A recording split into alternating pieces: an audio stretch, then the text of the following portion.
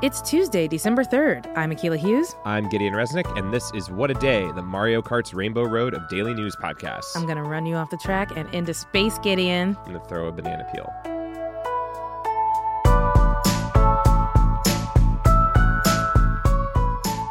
On today's show, we interview presidential candidate Julian Castro, and then we'll have some headlines. But first, Duncan Hunter decides to plead guilty. California Republican Congressman Duncan Hunter said on Monday that he now plans to plead guilty to misusing campaign funds, which is a big reversal after he had previously denied the charges. His father previously represented the district, meaning Hunter has been in the seat for a total of 39 years. Should Hunter resign from his position, he would be the second Republican after New York Representative Chris Collins to resign this year after entering a guilty plea to various charges. Hunter says he has 3 kids, and those are the 3 reasons he doesn't want the public trial, hence the guilty plea. Okay, so Hunter initially said he was innocent, but now he's changing his tune. How did he misuse those campaign funds? Well, so Hunter was indicted in 2018 for using more than $250,000 in campaign funds to pay for personal expenses, and then was also charged with filing false campaign finance records with the Federal Election Commission. The indictment laid out a lot of instances from 2009 through 2016 in which Hunter and his wife were accused of using that campaign money for tons and tons of things. For example, private school tuition, family vacation, dental work, theater tickets, video games, and even one expense to fly one of Hunter's children's rabbits named Egbert on a plane. I'm like, not just through the air. yeah, for I think a $600 fund. Wow. Fee. Then the indictment also alleges that they went on to mislabel all of this stuff when they were filing FEC reports. For example, calling family dental bills charitable contributions for Smiles for Life, and allegedly tickets for the family to see Riverdance at the San Diego Civic Theater. That became, in the filing, San Diego Civic Center for Republican Women Federated /fundraising. Wow. Okay, so I'm just stuck on the Riverdance thing. Like, imagine wanting to see Riverdance so bad that you use other people's money to go. How much are the tickets at San Diego Civic Center? I can't even tell you. All right. Well, then Hunter, according to federal prosecutors, also was using some of his money for his other affairs. Yes, that is the other big part of the story. And it could be why, when Hunter was talking about this on Monday, that he didn't want his children to be dragged into this whole process. Yeah. In 2019 court filings, this is after the initial indictment in 2018, prosecutors alleged that Hunter had began an affair with a lobbyist years ago, I think shortly after he actually entered Congress, and used campaign money to pay for things like a ski trip for them at a resort in Lake Tahoe. Prosecutors also said that Hunter had 5 affairs between 2010 and 2016. I'm trying not to laugh. I know. Well, but here's the actually, like, very, very bad part of it, including a member of his own staff, as well as a woman who was on staff for another House member. Ay, caramba. So Hunter's lawyers had argued that the case throughout this time had been politically motivated, and that he was similarly embroiled in a witch hunt, as Trump has called his own legal predicaments. Hunter also at one point appeared to subtly blame his wife for the misuse of the funds. So much class. Saying that she had handled his finances and served as campaign manager. Now, his wife also pleaded guilty to 1 count of conspiring with her husband to use the campaign money for personal uses, and as part of the deal agreed to testify against him. Yikes. I mean, that seems like the least she could do given what you just revealed. Given the circumstances, yeah. Hunter said on Monday that he hopes his wife avoids jail time even if he doesn't. What a sweetheart. Yeah. Lovely. Wow. That's a lot. Okay. Well, I'm assuming this guy's going to resign because you can't govern from a jail cell. Yeah, I mean, that's what it looks like. Hunter, didn't say what his plans were on Monday, but he alluded to that happening and referenced that the office could be changing hands in the future. It seems like as clear a sign as any that that's the fate that he's going to face. And he narrowly won re-election in 2018 while the scandal was ongoing, despite the district being very, very Republican. Yeah. So is there any sense of when we can expect a special election? We don't know yet. But even before the news on Monday, and even before we have a sense of what his immediate plans are. Republicans were already planning to challenge him because of all of these weaknesses that we've talked about. Among them are former Republican Representative Darrell Issa, and also Hunter's Democratic opponent Amar Kampa-Najjar is set to be in the race again. So as we follow the 2020 presidential race, What a Day will also be covering some of these interesting contests for the House and Senate going into next November, and we'll keep you updated on what happens with Duncan Hunter.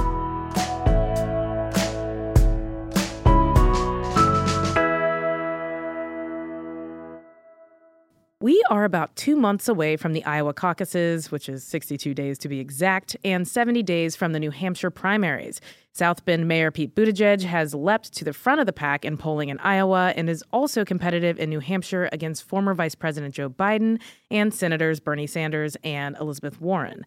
But Mayor Buttigieg is also struggling in polls among voters of color, while Biden has led in states like South Carolina with a large percentage of African-American voters, even as he trends downward in Iowa. That has set off a conversation about which states and which voters get to choose the Democratic presidential nominee.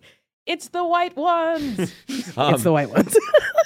One of the most vocal critics of that process has been presidential candidate and former Housing and Urban Development Secretary Julian Castro, who has said that Democrats can't, quote, complain about Republicans suppressing the votes of people of color and then begin our nominating contest in 2 states that hardly have people of color. What he's referring to is that Iowa is about 90% white, New Hampshire is about 93% white, according to the last census in 2010. Castro is focused on issues facing vulnerable Americans like hunger, poverty, and policing. But he has been stuck at the bottom of the pack in polling and fundraising. This week, he's in California to talk about homelessness and other issues, and we had him in studio to talk through his approach to the race. One of the things that I asked Castro about is when and how he thought the Democratic Party had lost its focus on poverty. What I want is an America where everyone counts. And what I've said is that somewhere along the way, I mean, I was born in 1974. I'm 45 years old. What happened, I think, especially in the 80s, when Reagan articulated this vision basically that said that if you're poor, there's something wrong with you. People will remember the welfare queen example, this idea that people were just taking advantage of the system. I think Democrats got snake bitten. And what that turned into was this singular focus on the middle class. Talked about the middle class, enacted policy for the middle class. And that makes sense in the sense that the middle class traditionally has been the largest group of Americans. You want to make sure that the middle class can thrive. And also, politically, that's where the voters have been. However, who in the world is going to fight for the poor if Democrats don't? Republicans aren't. And somewhere along the way, because we were snake bitten by Reagan and this idea that it wasn't good politics to talk about the poor because people were blaming them, I think a lot of candidates through the years backed off of that.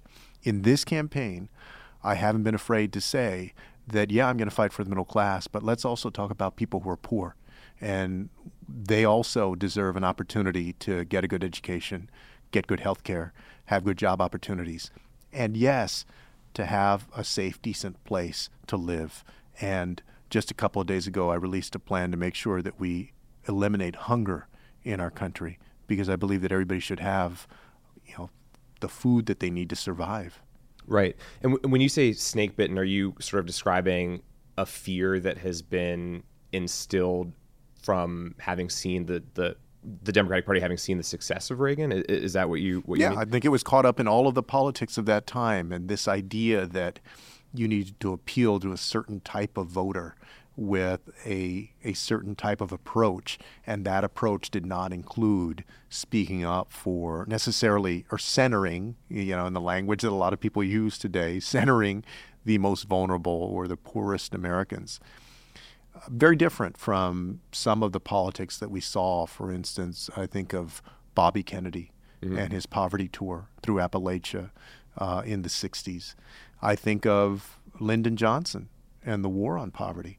And what happened was that I think we, along the way, Democrats allowed Republicans to just caricature that as if those initiatives made no difference at all, which is not true, completely inaccurate. It did lift a lot of people out of poverty. It did make lives better. What I've done in this campaign is I'm just trying to break through, just bust through those conventions and say, no, if we learn anything from Donald Trump, It's that we want to create an America where everyone counts. And this is a tremendous opportunity to go in the completely opposite direction from this guy that just wants to benefit wealthy corporations and wealthy individuals and say, we can fight for the middle class, but we also need to fight for the least among us, people who have the least in our country. And you've talked a lot about the voters that you want to center at the center, if you will, of this campaign, to throw that center term around again. And that has to do, both on the lines of class and on the lines of region as well. And there's obviously been this conversation about, these early voting states. And one of the things that I wanted to pose to you is, I think that the dialogue has been from candidates like yourself and others that if somebody is at the front of the pack in Iowa or New Hampshire right now, that doesn't necessarily automatically translate to being able to motivate young voters and people of color that would win a Democrat a presidential election. Is your concern then for somebody like South Bend Mayor Pete Buttigieg, who currently leads the Iowa polls, that he would have difficulty against President Trump? Yeah. What happened in 2016 is that Donald Trump won by about 77,000 votes collectively in Michigan, Wisconsin, and Pennsylvania. If you think about, for a Democrat, where you're going to have to drive out votes in those states, in those close of margins, to make sure that you win. You think about Michigan, Detroit, the Detroit metro area. Think about Wisconsin, Milwaukee. Pennsylvania, it's Philadelphia in that metro area. And you have large African American populations in each of those places.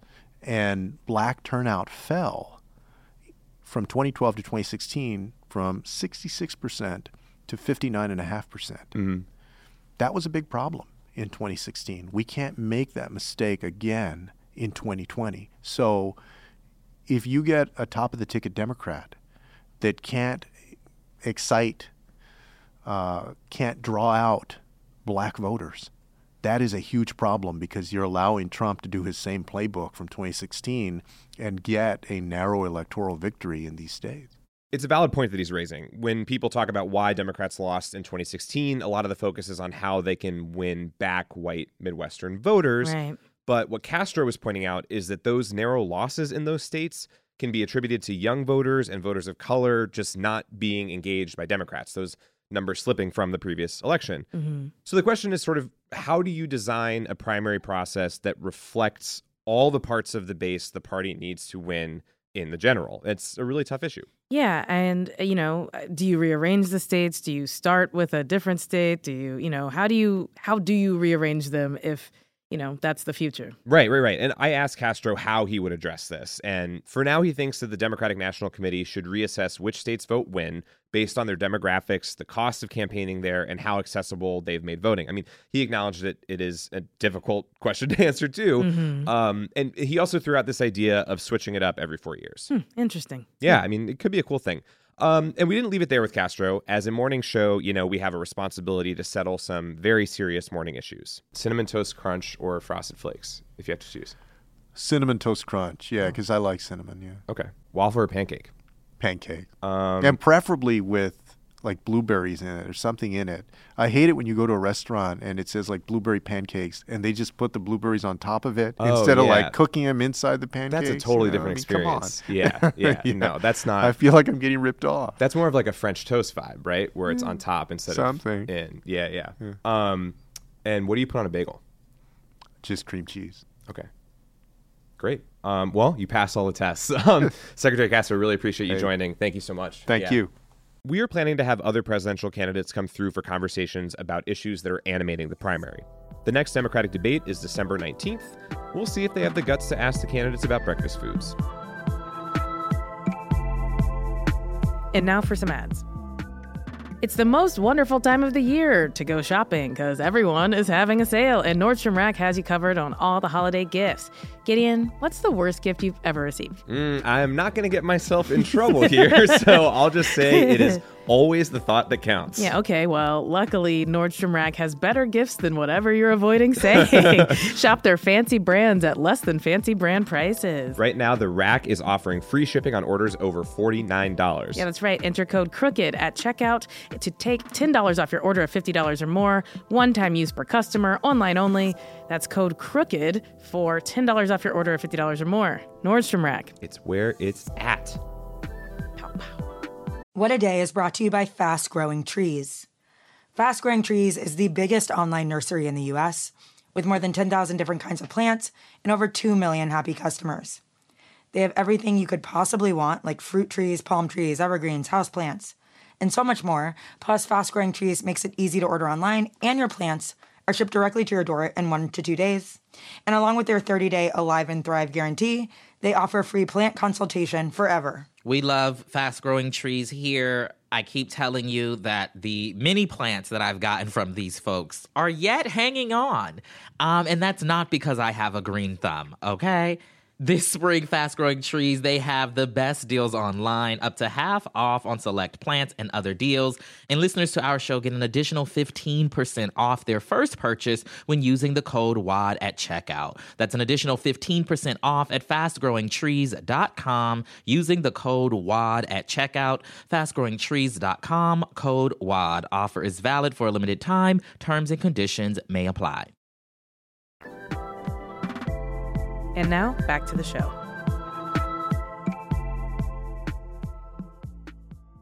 Let's wrap up with some headlines. Headlines. President Trump tweeted yesterday that he was ordering new tariffs on steel and aluminum from Brazil and Argentina. That's a complete 180 from his original agreement with the two countries last year. Naturally, the news took leaders from both countries by surprise, and the White House didn't follow up with more detail despite the tariffs being, quote, effective immediately. Just a couple hours after the tweet, Trump's chief trade negotiator also released a proposal suggesting more tariffs, some up to 100% on French goods like cheese and wine. Trump's changing tariffs faster than I changed the channel during the Cats trailer. Trump's just trying to flex his America First trade policy muscles ahead of next year's impeachment. Election. You heard that. Speaking of the 2020 election, Montana Governor Steve Bullock and former Congressman Joe Sestak have officially dropped out of the race. Wah, wah. Steve and Joe, I'm boys with you guys, so I didn't want to say this, but this is probably for the best. Bullock first got the party's attention as a Democratic governor who won in a state Trump dominated in, but never really caught on. Sestak threw his hat in the race 4 months ago and struggled to raise over $400,000. My moment has finally arrived. I will now be the president. And in more 2020 news, the Trump campaign announced it will no longer give press credentials to reporters from Bloomberg News. The campaign accused the organization of having a bias against the president following owner Michael Bloomberg's decision to run for president. Bloomberg News had announced that they would extend their policy of not investigating Bloomberg to his Democratic opponents. We reported on that on the show. But they would continue to investigate Trump. If you're a political reporter at Bloomberg who needs a friend right now, hit us up. You have a friend in WAD.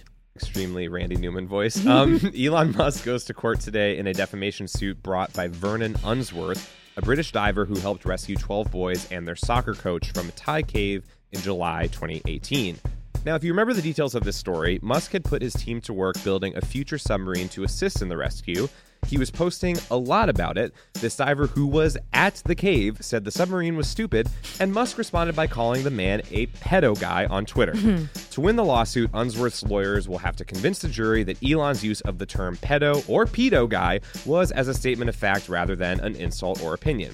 But now, you're the jury. Tweet at us with the hashtag FritoGuy, the pedo guy, if you think Elon should have free reign to defame heroic rescuers whenever he wants. Please don't tweet that at me, please, okay?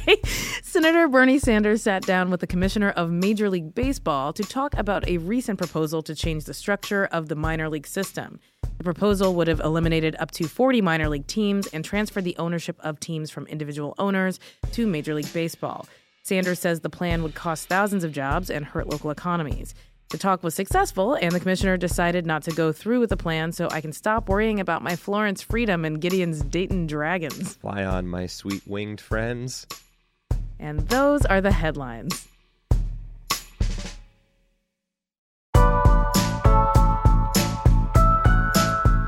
That's all for the day. If you like the show, make sure you subscribe, give us a rating, endorse our skills on LinkedIn, and tell your friends to listen. By the way, if you are into reading and not just the sweet notes your mom leaves in your lunchbox like me, What a Day is also a nightly newsletter.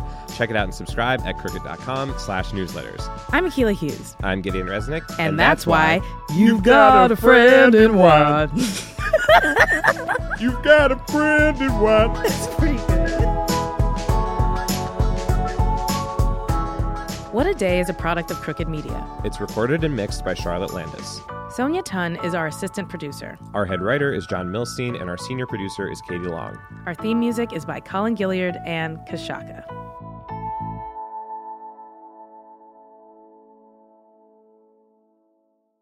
What a Day is brought to you by Books. This Mother's Day, give mom her flowers. She absolutely deserves the best, and that's why you should send her farm fresh flowers from Books. That's short for bouquets.